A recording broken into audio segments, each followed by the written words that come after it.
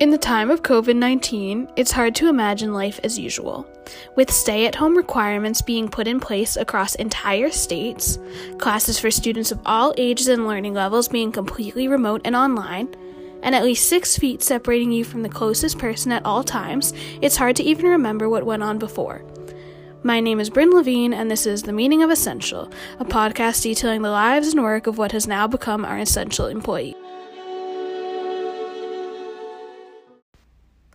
According to Brookings.edu, the Department of Homeland Security uses a sweeping definition of such essential industries, which collectively employed anywhere from 49 to 62 million workers prior to the COVID-19 outbreak, according to our highest estimates.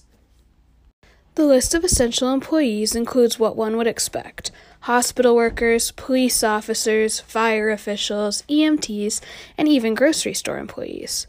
However, food industry workers still must report to their jobs every single day, often for pay that sits right around a federal or state minimum wage. My mom and aunt, for example, both work in a hospital, so while their workload has increased exponentially, it was expected that they would have to continue going into work.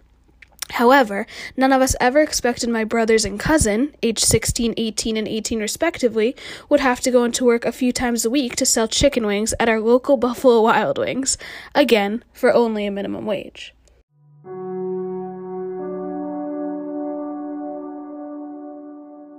Please join me next time as I interview some essential employees about how life as an essential employee is.